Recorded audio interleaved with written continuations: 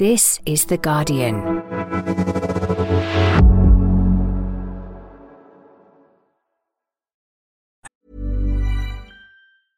Finding your perfect home was hard, but thanks to Burrow, furnishing it has never been easier. Burrow's easy-to-assemble modular sofas and sectionals are made from premium, durable materials, including stain and scratch-resistant fabrics. So they're not just comfortable and stylish, they're built to last. Plus, every single Burrow order ships free right to your door. Right now, get 15% off your first order at burrow.com/ACAST. That's 15% off at burrow.com/ACAST. Hello, Football Weekly fans. It's Max here. You're about to hear the latest episode of The Guardian Women's Football Weekly, which is back after a few weeks off. Holy Faker Others, Susie Rack, and the rest of the Women's Football Weekly team have a comprehensive roundup of all the weekend's action as the WSL return from the winter break, including the dramatic 1-1 draw between Arsenal and Chelsea at the Emirates, and Manchester United's 6-0 thrashing of Liverpool. As the title race really heats up, you can listen to future episodes of the show by searching Women's Football Weekly wherever you get your podcasts. Enjoy this one. Hello, I'm Faker Others and welcome to The Guardian Women's Football Weekly. A controversial penalty decision, an 89th minute equaliser, a cricket score and a win for bottom of the table Leicester. Is the Great Escape on? I don't know, but I do know that the WSL is back. We'll chat Arsenal, Chelsea, look at the race for Champions League football and who's being sucked into a relegation battle. All that to come. Plus we'll take your questions, and that's today's Guardian Women's Football Weekly.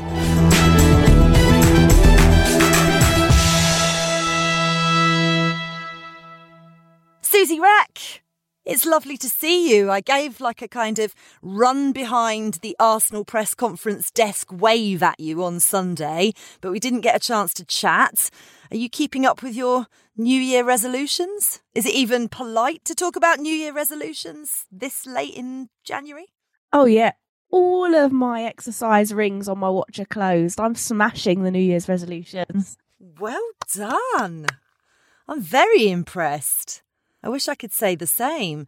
Salon, not quite in such a energetic and buzzy mood after your South Coast trip to watch Liverpool at the weekend? I don't watch men's football anymore. I don't know what you're talking about.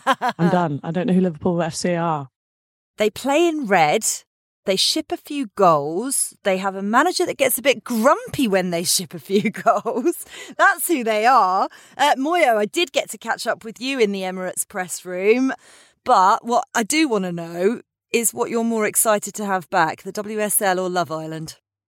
Definitely the WSL. Yesterday, Love Island was such a chore. Just yesterday? Just yesterday, yeah. Really? Not just all round a chore? I won't speak. Terrible. No.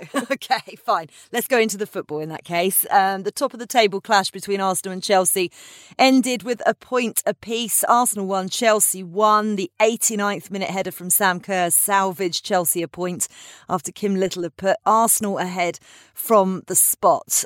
Susie, you must be raging. 2 points dropped for Arsenal, I think. Oh, 100%. But it was just so predictable. That was what was frustrating. I mean, like, I'm sitting there writing my match report and I didn't write my top line. I didn't write the intro because I just knew it was coming. And that's the difference. Like I said it before that game that it was going to be won or lost based on the front lines, basically. And you, like, without Beth Mead and Viviana Miedema, you've not got like a superstar who touches the ball in any moment and is going to put it in the back of the net. And Chelsea doing Sam Kerr. And the only way Arsenal were going to win that game for me was if they completely dominated and gave their forward line enough opportunity to, like, just by law of averages, put the ball in the net. And they did that. They created all of those opportunities, but you didn't get a single goal, bar a penalty from Kim Little going in the back of the net. And that, for me, is Arsenal's biggest problem for the rest of the season, is that they're good forwards. Lena Hurtig, Stina Baxtenius, Caitlin Ford, they are good players. You know, then you've got the midfield. Frida Arnhem has obviously been playing brilliantly up to this point. And they'll do a great job probably against some of the teams a bit further down the table. But against a team like Chelsea, where you may only get one or two chances, you have to be scoring them and you need the players that are going to do that. And they created way more than one or two opportunities and didn't. And that was the problem. It felt as if they just wanted to pass the ball to Musovic. Here you go, have the ball back each time. There's a great big gaping goal there, but I'm going to give it to the goalkeeper. It felt magnetic. It felt like they were playing British Bulldog at school with the football, like that they were literally aiming for her. It was just the most frustrating thing. And Emma Hayes said afterwards, praised her and said, oh, she, had a really great game, but then was like, but it was all stuff that she should do. None of it was, like she said, I don't remember entirely because I haven't watched it back yet, but I don't remember her having to make a particularly spectacular save or anything. It was all things that are, sort of part of the day-to-day job description. And that sort of summed it up for me. Well, I think there was one she tipped onto the bar, didn't she? And that was pretty much the standout one. But Salon, Arsenal just don't have the same kind of resilience, perhaps, as Chelsea do when it comes to these big games. Because as Susie said, it seemed inevitable towards the end. They just camped in their own half and soaked up the pressure. Yeah, it almost feels too lazy to say that this is what happens when you don't have Beth Mead and Vivian Miedemar, right? But it is true. And I think we all predicted that going into the game. But I think what maybe we didn't predict was Chelsea not being on flying form or not having the multiple attacking threats that they usually would. Usually, pre-game, I was thinking that Chelsea forward line is terrifying. They can create loads, they will score, and they will create amazing clear-cut opportunities. Arsenal almost will have to grab a goal somehow and dig in. And that's what happened with Arsenal, but Chelsea didn't bring that threat. So there's almost no better time for Arsenal to be playing Chelsea in this game to try and close that gap and really put the pressure on in the title race. Chelsea were pretty wasteful in possession, I thought. They looked lacklustre in the final third. Sam Kerr was really isolated. And you think as an Arsenal player there, you think, well, we've got the edge here. We can do this. We can really do this. And yeah, I think it's that inevitability. It's sad to say, but if you had a few more goal cushions, which they really should have done, Hurtig at the keeper, Ford at the keeper, Blackstenius at the keeper, so many. I think Musovic clears it off the line with one hand at one point in around, in the 58th minute. And you think there are so many chances there that you should have put this game to bed and you really should have buried it. And that Sam Kerr goal was a wonderfully typical Sam Kerr goal. 89th minute, leaps like a salmon. And it's a fantastic goal where you can argue that Leah Williamson and Arsenal's back line have switched off for a second and they get punished. And that could really hamper their title chances this season. So, yeah, I felt I wanted Arsenal to win. I want the title race to get a bit more exciting. And I still think it is. But, yeah, it was a shame that Arsenal didn't bury that game when they really had the chances to. Yeah, you talk about inevitability, and actually, Moyo, you tweeted Sam Kerr scoring is inevitable. And as Salon said there, she had quite a quiet game at the Emirates, but she just manages to pop up for Chelsea just when they need her. Yeah, I saw Arsenal fans during the game tweeting stuff like, oh, if Miedemar had this performance that Sam Kerr's having, she'd be getting slated. And I was just thinking, I get it, but there's no point. She's probably going to be the one to score. And obviously that did end up happening. But yeah, I think she wasn't really getting any service in the game, to be honest. I feel like she was making runs, especially in the first half and the beginning of the second, but she wasn't really getting any service. And then normally two people that are quite good in possession that I don't think were that good. I thought they were quite sloppy actually on the weekend were Gura Wrighton and Erin Cuthbert. There were a couple of times Erin Cuthbert misplaced some passes and you could see her getting frustrated with herself. But yeah, I thought in the middle of the park they weren't great. Lauren James was pretty much the person who was creating chances, let's say, or created the chance they had in the first half. And she was pretty much creating them for herself. Yeah, and I think Emma Hayes said it after the match that, attacking-wise, they were pretty poor. But yeah, with Sam Kerr, it just feels like she's going to keep popping up into those spots. And as Arsenal continue to invite pressure and territory, it seemed inevitable. And it was. So... Yeah, it really was. And Lauren James was incredible. And that 50-yard run when she stole the ball in midfield was trademark Lauren James for sure. She had Steph Catley's head spinning at times, didn't she? But I spoke to Jonas Eidevall and Emma Hayes after the game. It certainly felt as if the Chelsea players looked a bit rusty and not quite, up to speed yet. And we know they start slowly because we saw what happened to them at the beginning of the season, losing their opening game to Liverpool. But Susie, Jonas said that he felt Arsenal deserved to win. I asked him whether he thought it was a fair result or a frustrating result, and he kind of didn't answer me. What do you think? Well, you deserve to win if you put the ball in the net, right? Like, that's the thing is, you can play your socks off, but it's all wasted labour if you don't put the ball in the back of the net. So, no, I don't think they deserve to win. If they put the ball in the back of the net, they would have deserved to win. If they had scored, they would have deserved to win. But, as it stood, a draw is probably a fair result because they didn't do that. Like, I mean, you could argue, dominated to such an extent that they deserve to win, but you don't. You don't if you don't actually do it, because you've not done the one thing that actually needs to happen for you to win a game of football, which is incredibly frustrating. I thought Moyo made a really good point about Lauren James as well. I thought she was exceptional and like tracking back and things as well. She was just everywhere, like right at the back, putting in a tackle and then racing down the wing again, and like a real like all action performance that was really satisfying. But that was the only real threat from Chelsea at any point for me until the goal. Let's talk about the controversial penalty, Salon. Emma Hayes said that it was a big discussion in the tunnel after the game as well. What did you make of it? She was obviously previously called for VAR in the WSL, as a number of people had. What was your view?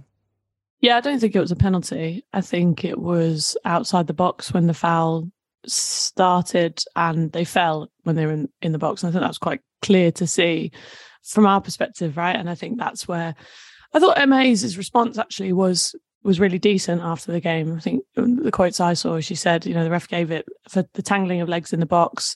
It's unavoidable. VAR needs to be in the game to confirm or deny that. And I thought that was a really nice way of framing it, of like, I can't tell you right here, right now, from my position.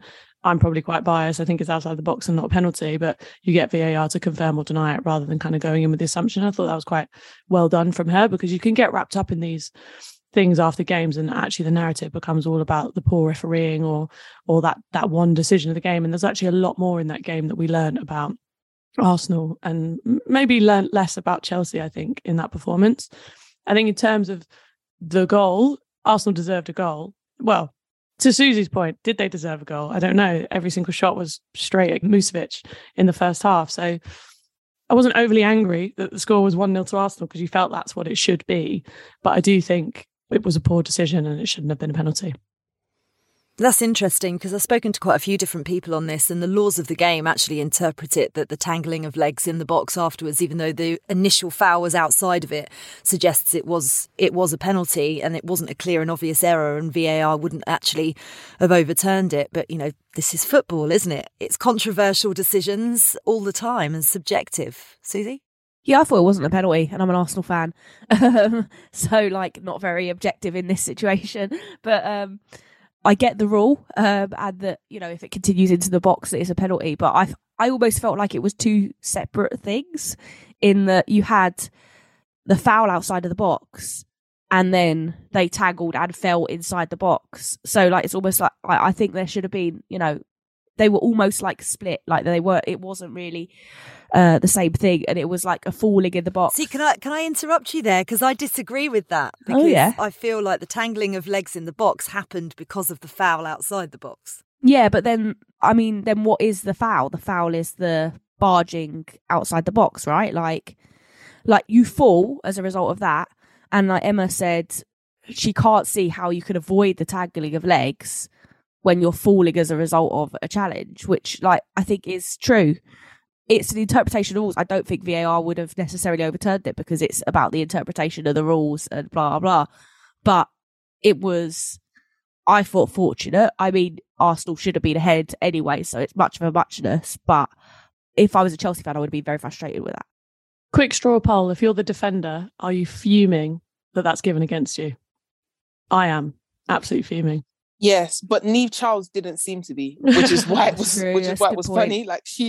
She seemed pretty much okay with the decision. So, well, to be fair, I feel as if Niamh Charles thought it was coming at some point, because she had a torrid time down that side of the pitch. She really struggled, and actually, Moyo, the Chelsea substitutes were game changers, and Eve Perisset came on for Niamh Charles, which looked to be a fantastic change, as was Jelena Kankovic coming on, and both of them changed the course of the match. Of course, Kankovic with the pinpoint cross in for Sam Kerr.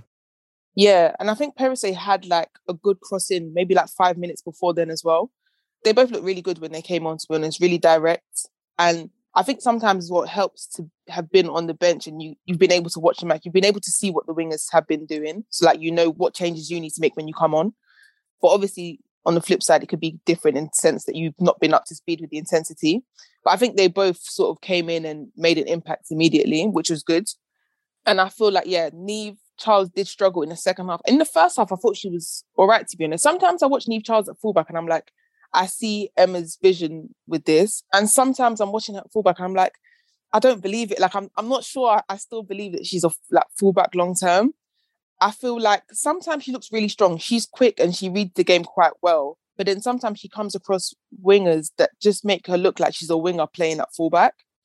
I don't know what the long-term plan there, but Emma Hayes has so many options off the bench.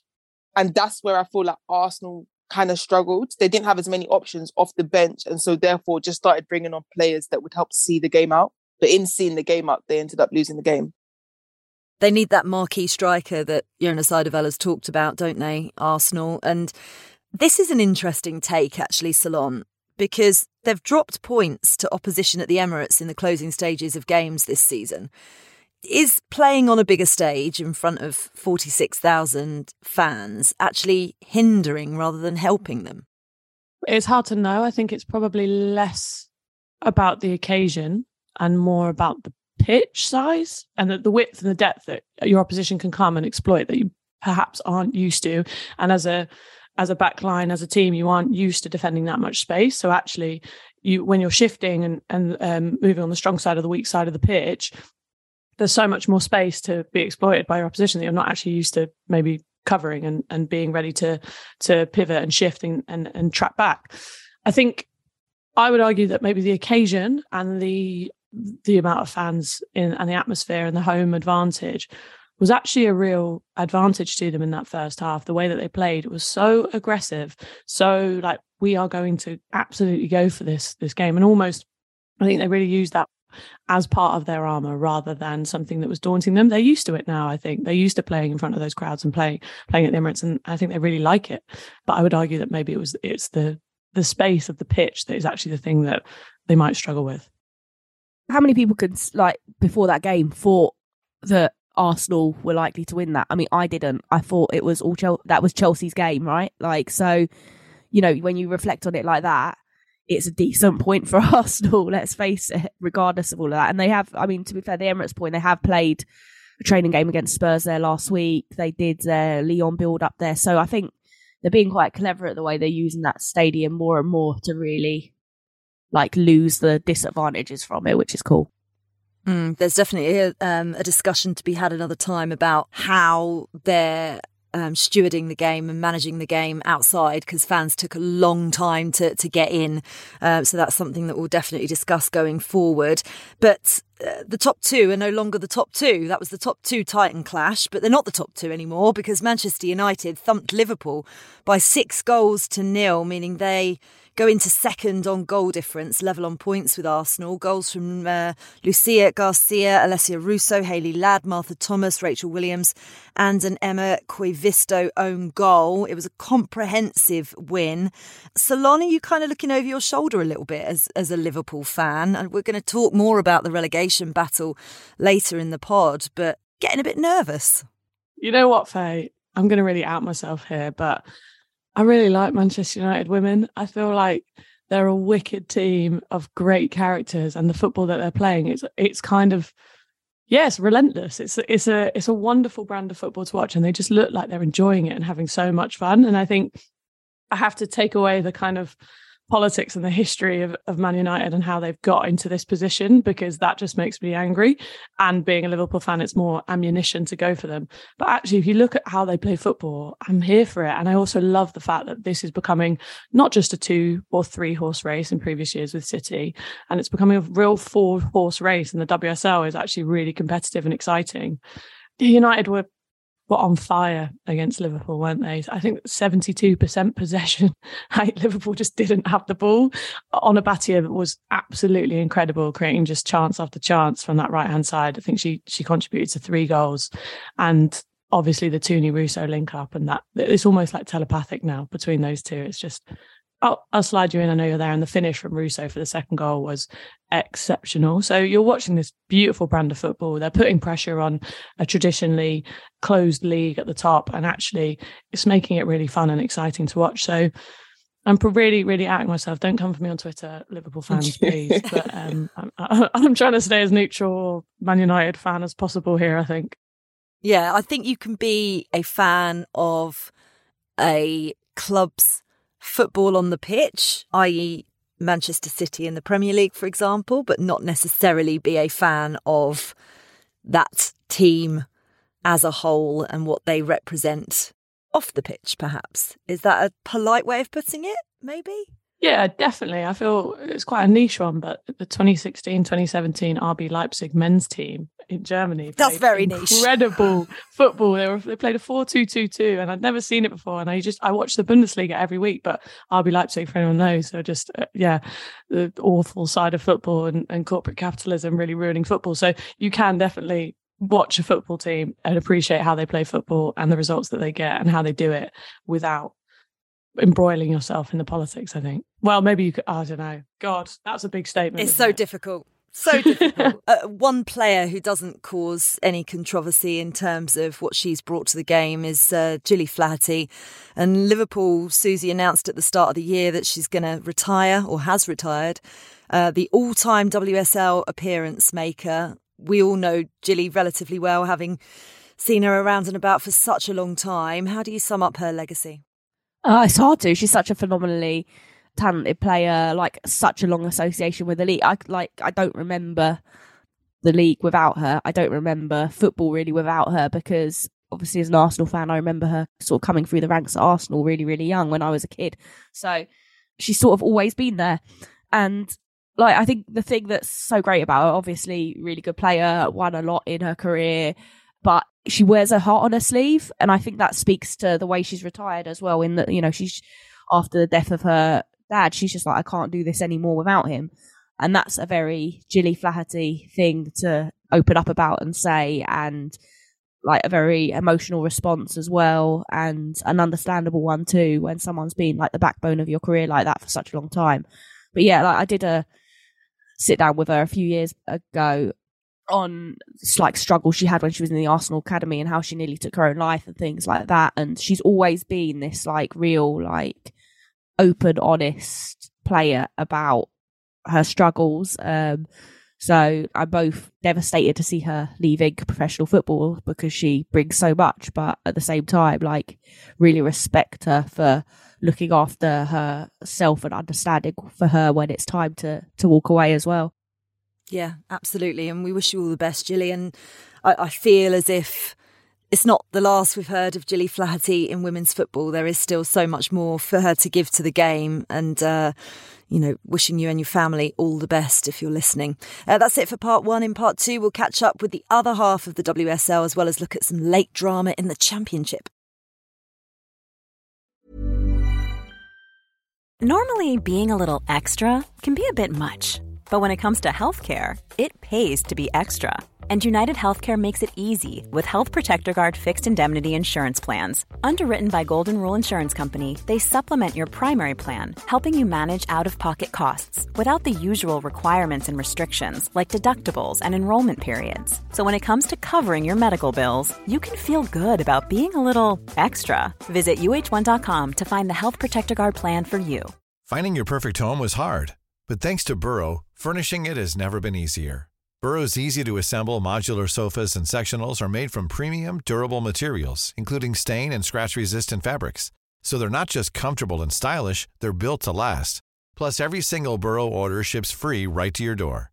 Right now, get 15% off your first order at burrow.com/ACAST. That's 15% off at burrow.com/ACAST.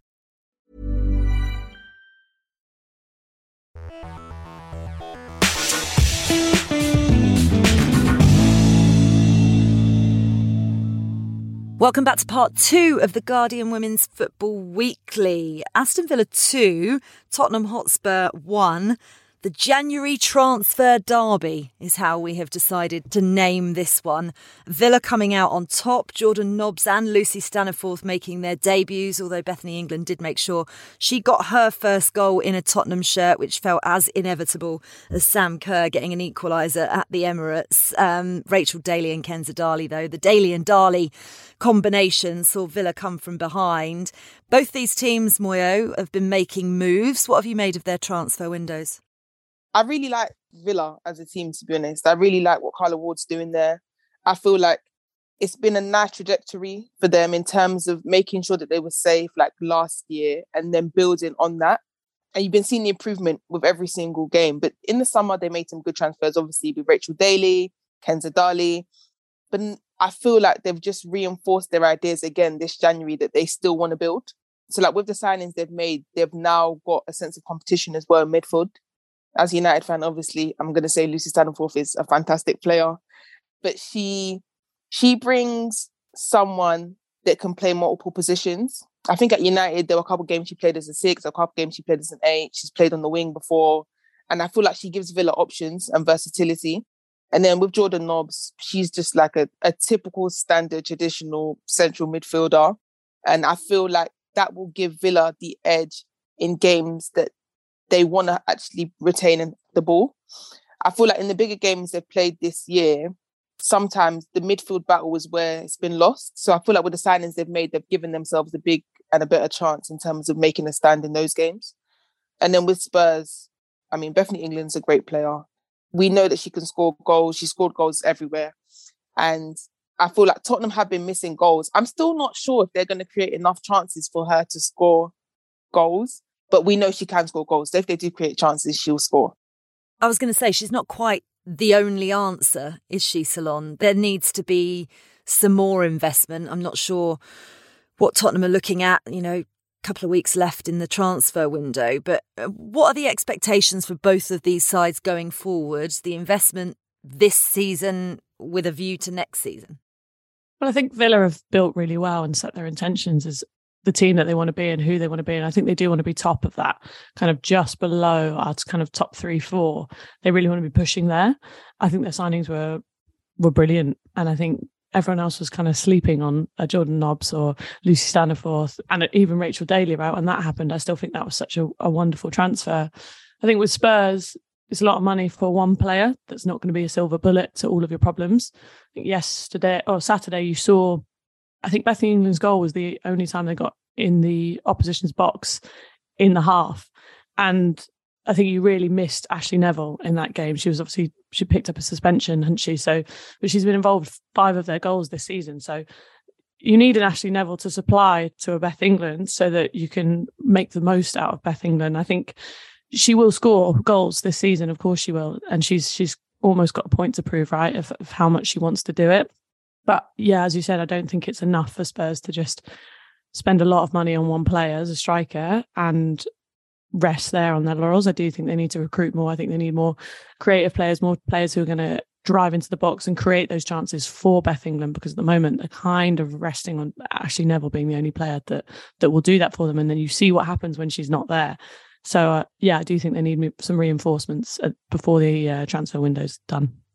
You're nodding along, Susie. Try not to rub your hands too much with glee, because they're struggling a little bit, Tottenham. They've lost 5 games in a row now. They've got the worst form in the WSL. I think it's 9 points in 10 games, and we kind of expected a bit more from Rhian Skinner's side.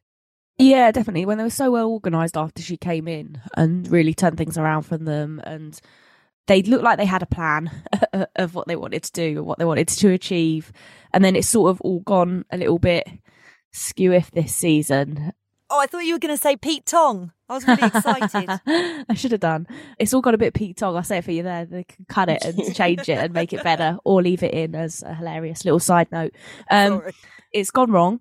And this is the business they should have been doing in the summer, right? Like bringing in Beth England. They needed a top centre forward. Obviously, they couldn't have predicted the injuries they'd get so early on in the season and that kind of thing. But they needed like a big statement centre forward who was going to put the ball in the back of the net for them, and they didn't go for that. Or maybe they did. Maybe they had gone hell for leather for someone like Beth England, but she hadn't wanted to move yet, wanted to try luck or whatever. But, you know, you saw Aston Villa getting Rachel Daly, so it was doable. There were players out there that they could bring in. It's not like there was no one available. And, you know, in the summer when you're looking at teams in the league and you're looking at Spurs and you're looking at Aston Villa, Spurs are technically the more attractive choice given the season they had last year. So they should have been making those moves in the summer, and they've sort of left it a little bit too late, if anything, to really turn things around and get some rhythm. I think the problem for them is going to be really building up their confidence again as a group, and like getting them all on the same page and believing in each other again. And it's going to take a few games before they do that with Beth England in it, with Ashley Neville back in it and things like that, before they actually start to, I don't know, feel like a unit again. And it might not happen for them. You know, if there's some bad defeats within that, then that can derail things again. So I think it is going to be a bit of a stutter towards the end of the season for them. I just don't think they'd be very, very smart in transfer windows. I mean, yes, obviously Beth England is a great move, but everyone has been saying that move should happen for a very long time.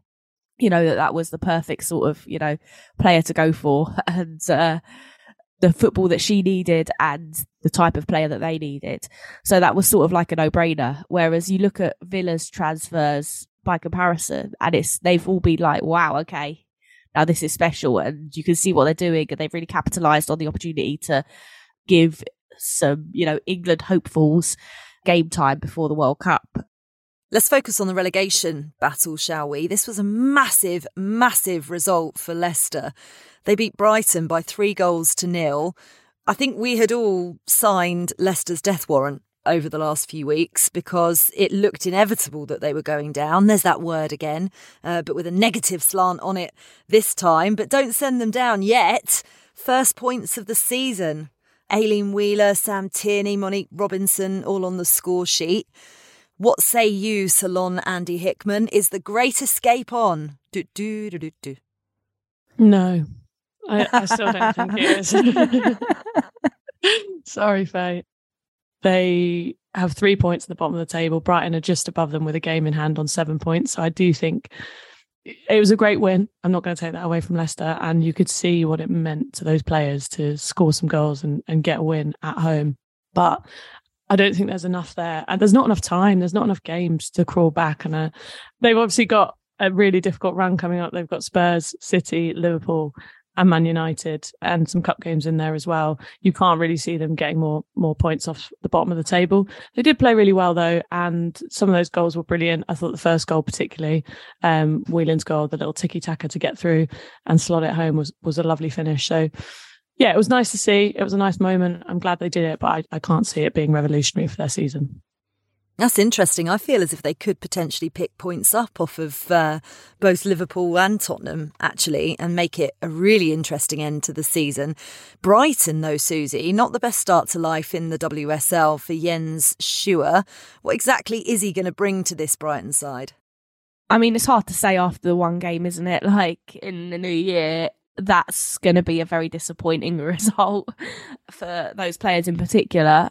But you've got to give him time, right? Like, it's kind of first game after a lengthy winter break where you've got your kind of first time with a team to properly do some work on the training pitches with them. So I don't think you can totally write off Brighton's chances and say that Leicester are completely back in it.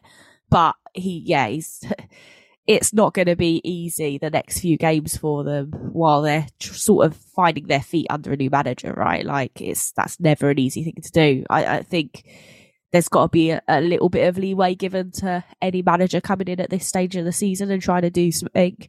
Brighton was so chaotic in the first half of the season, so hit and miss, so inconsistent, that it's going to take quite a bit of work to turn that around. And maybe that does give Leicester a little bit of hope going into this run. Well, certainly psychologically it could be quite big next weekend because Brighton have Arsenal, which you would expect Arsenal to take points off them there. And if Leicester beat Tottenham, all of a sudden a point starts to change the narrative a little bit and the psychology, albeit that they do have that game in hand. Let's move on to West Ham 0, Manchester City 1, Moyo. Bunny Shaw keeping up pace with Rachel Daly at the top of the WSL's goal-scoring charts. She secured Manchester City's 3 points on that Sunday night visit to Dagenham. They're unbeaten in 11 games. Are they kind of, because of the start of the season that they had, are they going under the radar a little bit, do you think? Yeah, I think they are. And I think City notoriously go on these sorts of runs, though. Like, these sorts of runs are what you expect from Manchester City. And I feel like they do it every season. I feel like that's probably why I'm not really getting too excited yet until there's a big enough distance for them to not be able to get, I don't know, top 3 or whatever it is that's the goal for them this season. Like, because they know how to grind out wins always against everyone that's not like an Arsenal and a Chelsea. But yeah, I feel like Bunny Shaw obviously is in great form right now. Before she came to WSL, she was a top goal scorer. So I don't think I doubted that she'd do well here. And I feel like City and the amount of possession they have in games meant that she was probably going to get enough chances in games to score. But it's been good to see her like really thrive this season. In that game, I thought they played quite well at times in the first half. In the second half, though, I don't think they were great. I think West Ham started growing into the game. They got a few chances themselves. There were a couple of times that Asai was sort of like leaning on Alex Greenwood, and I thought, okay, there might be a chance here. And then there was that goal line scramble. But other than that, I feel like West Ham didn't really have a clear-cut chance that they could say, okay, we should have scored that. And City looked resilient in the sense that they didn't really look like, other than that goal line scramble, that they were going to concede. I was surprised they didn't score more, but West Ham don't notoriously concede a huge amount of goals. But yeah, just another 3 points to add to City's total. I feel like they're just going about their business. No one's really looking at them because right now they're not in the top 3. The reason I was actually happy that Chelsea and Arsenal drew was because now Arsenal can have even more need to beat City. I feel like right now we're working off a tandem, so like we all need to help one another. So I'm glad and I'm looking forward to that City Arsenal game. We're all friends in the WSL. Yes. There's no competition whatsoever. There's no beef. Interesting point, actually, that Moyo made there, Susie, regarding West Ham, because Thea Kaivag returned home to Norway during the transfer window. Claudia Walker's gone back to Birmingham, scored at the weekend as well. Do they need to strengthen in their forward areas a little bit? Yeah, definitely. Like, I think all of those teams in that middle pack sort of need to. The only, like, Villa have really taken the advantage there, I would say, like over West Ham and Everton, who sit above them. And that, for me, like, obviously automatically drawn to the title race in any league. And then you also look at the relegation battle. But for me, that sort of pack just below the top 3-4 of Everton, West Ham and Aston Villa is a really exciting part, because that is the, you know, who is going to be the next Man United who are actually breaking in and challenging that top 4. And that's where you see the real intent of a club and a side, whether they think that they can do that, because the financial gap between the top and that middle pack isn't a huge, like, in terms of WSL, it's big, right? But in terms of just football generally, it's minuscule. So those clubs would not need to pay a lot to be able to be realistically challenging. And so for me, that's a really interesting thing. And West Ham, I sort of feel like for a few years have been almost like teetering on the brink of wanting to take the team seriously and invest in it, but not quite going for it. And I feel like this is a point at which they've got to sort of either step it up or they're going to drift away. And they've sort of almost been performing beyond expectation. They've got a decent manager in. He's got them well organised. They are super efficient.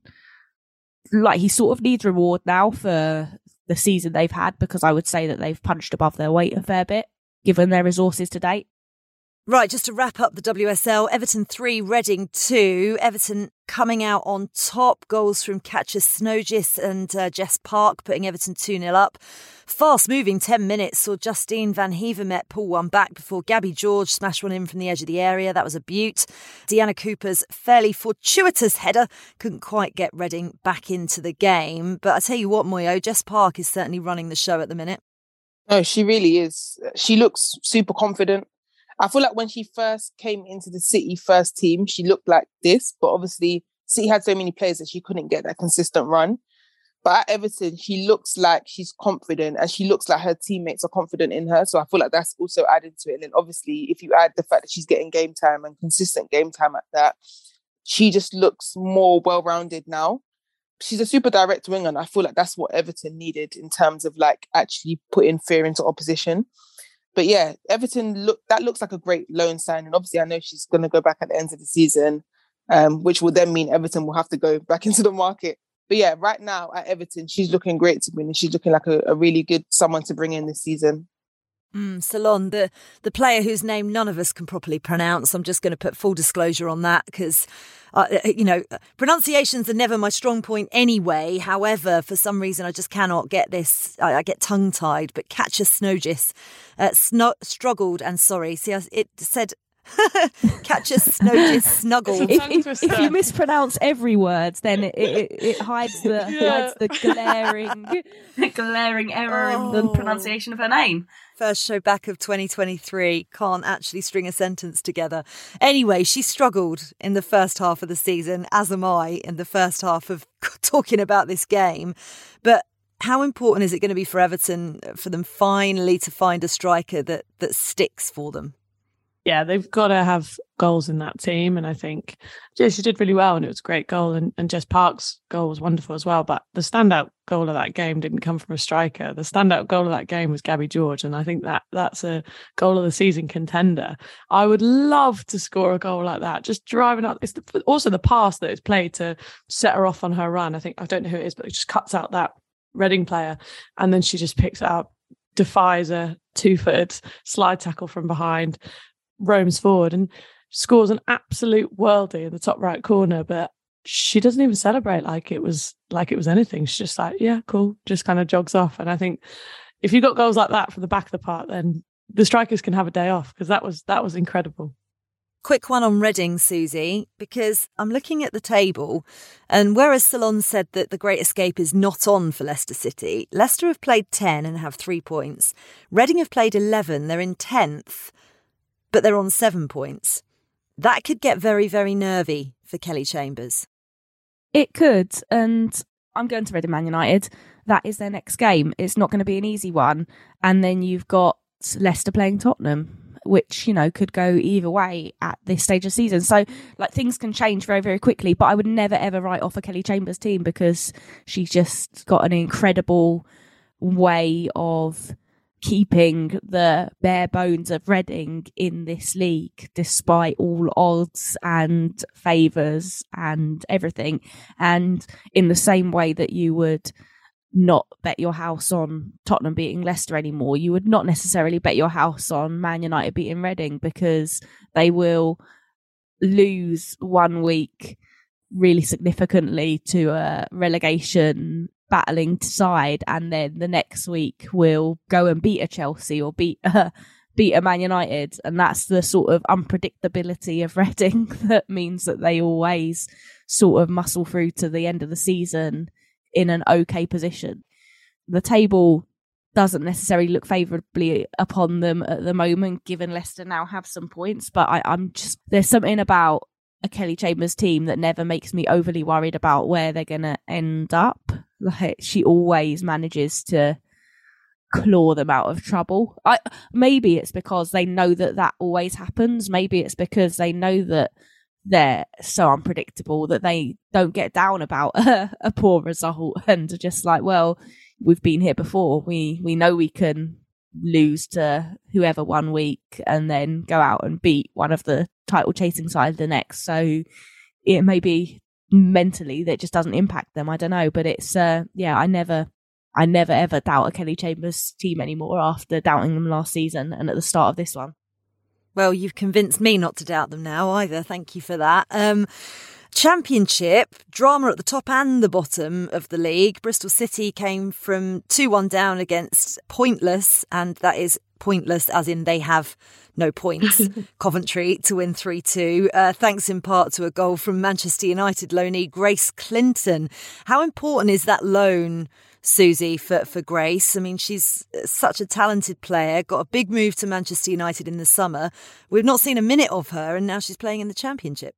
Yeah, I think we're going to see more and more of moves like this. in the league. You look at Chelsea signing Micah Hamano and then immediately sending her out on loan. Like, I think it's like increasingly going to happen because Hayes said it recently. Like, there's in fact, when she was talking about Hamano, that the level needed at the top isn't necessarily something you can just walk into anymore as a player in the same way that you could before. So they've almost got to prepare players for being able to play, young players in particular, for being able to play regular football of the intensity required before they even come into the environment and then learn the environment. So it's almost like they're going out for prep camps.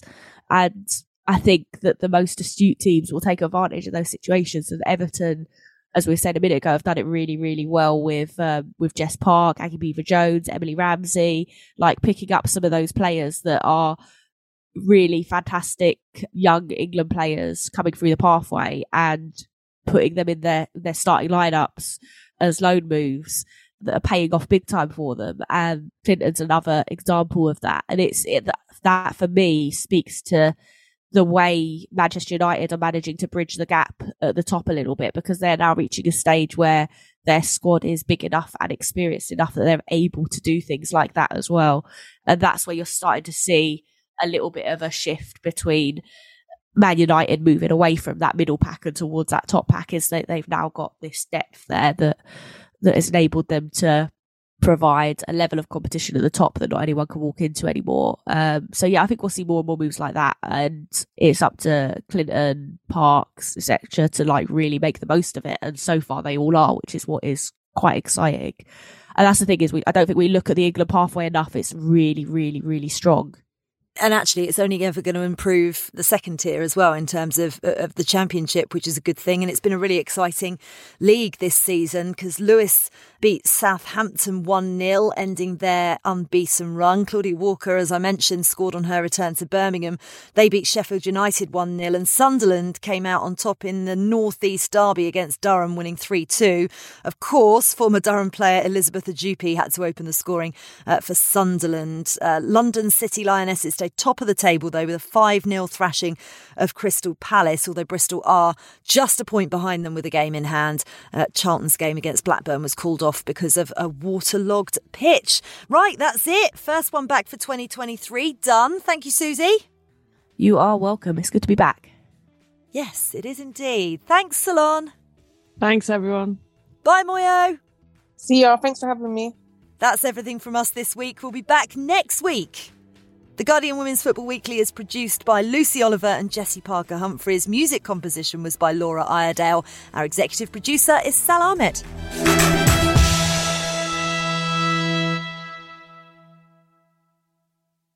This is The Guardian.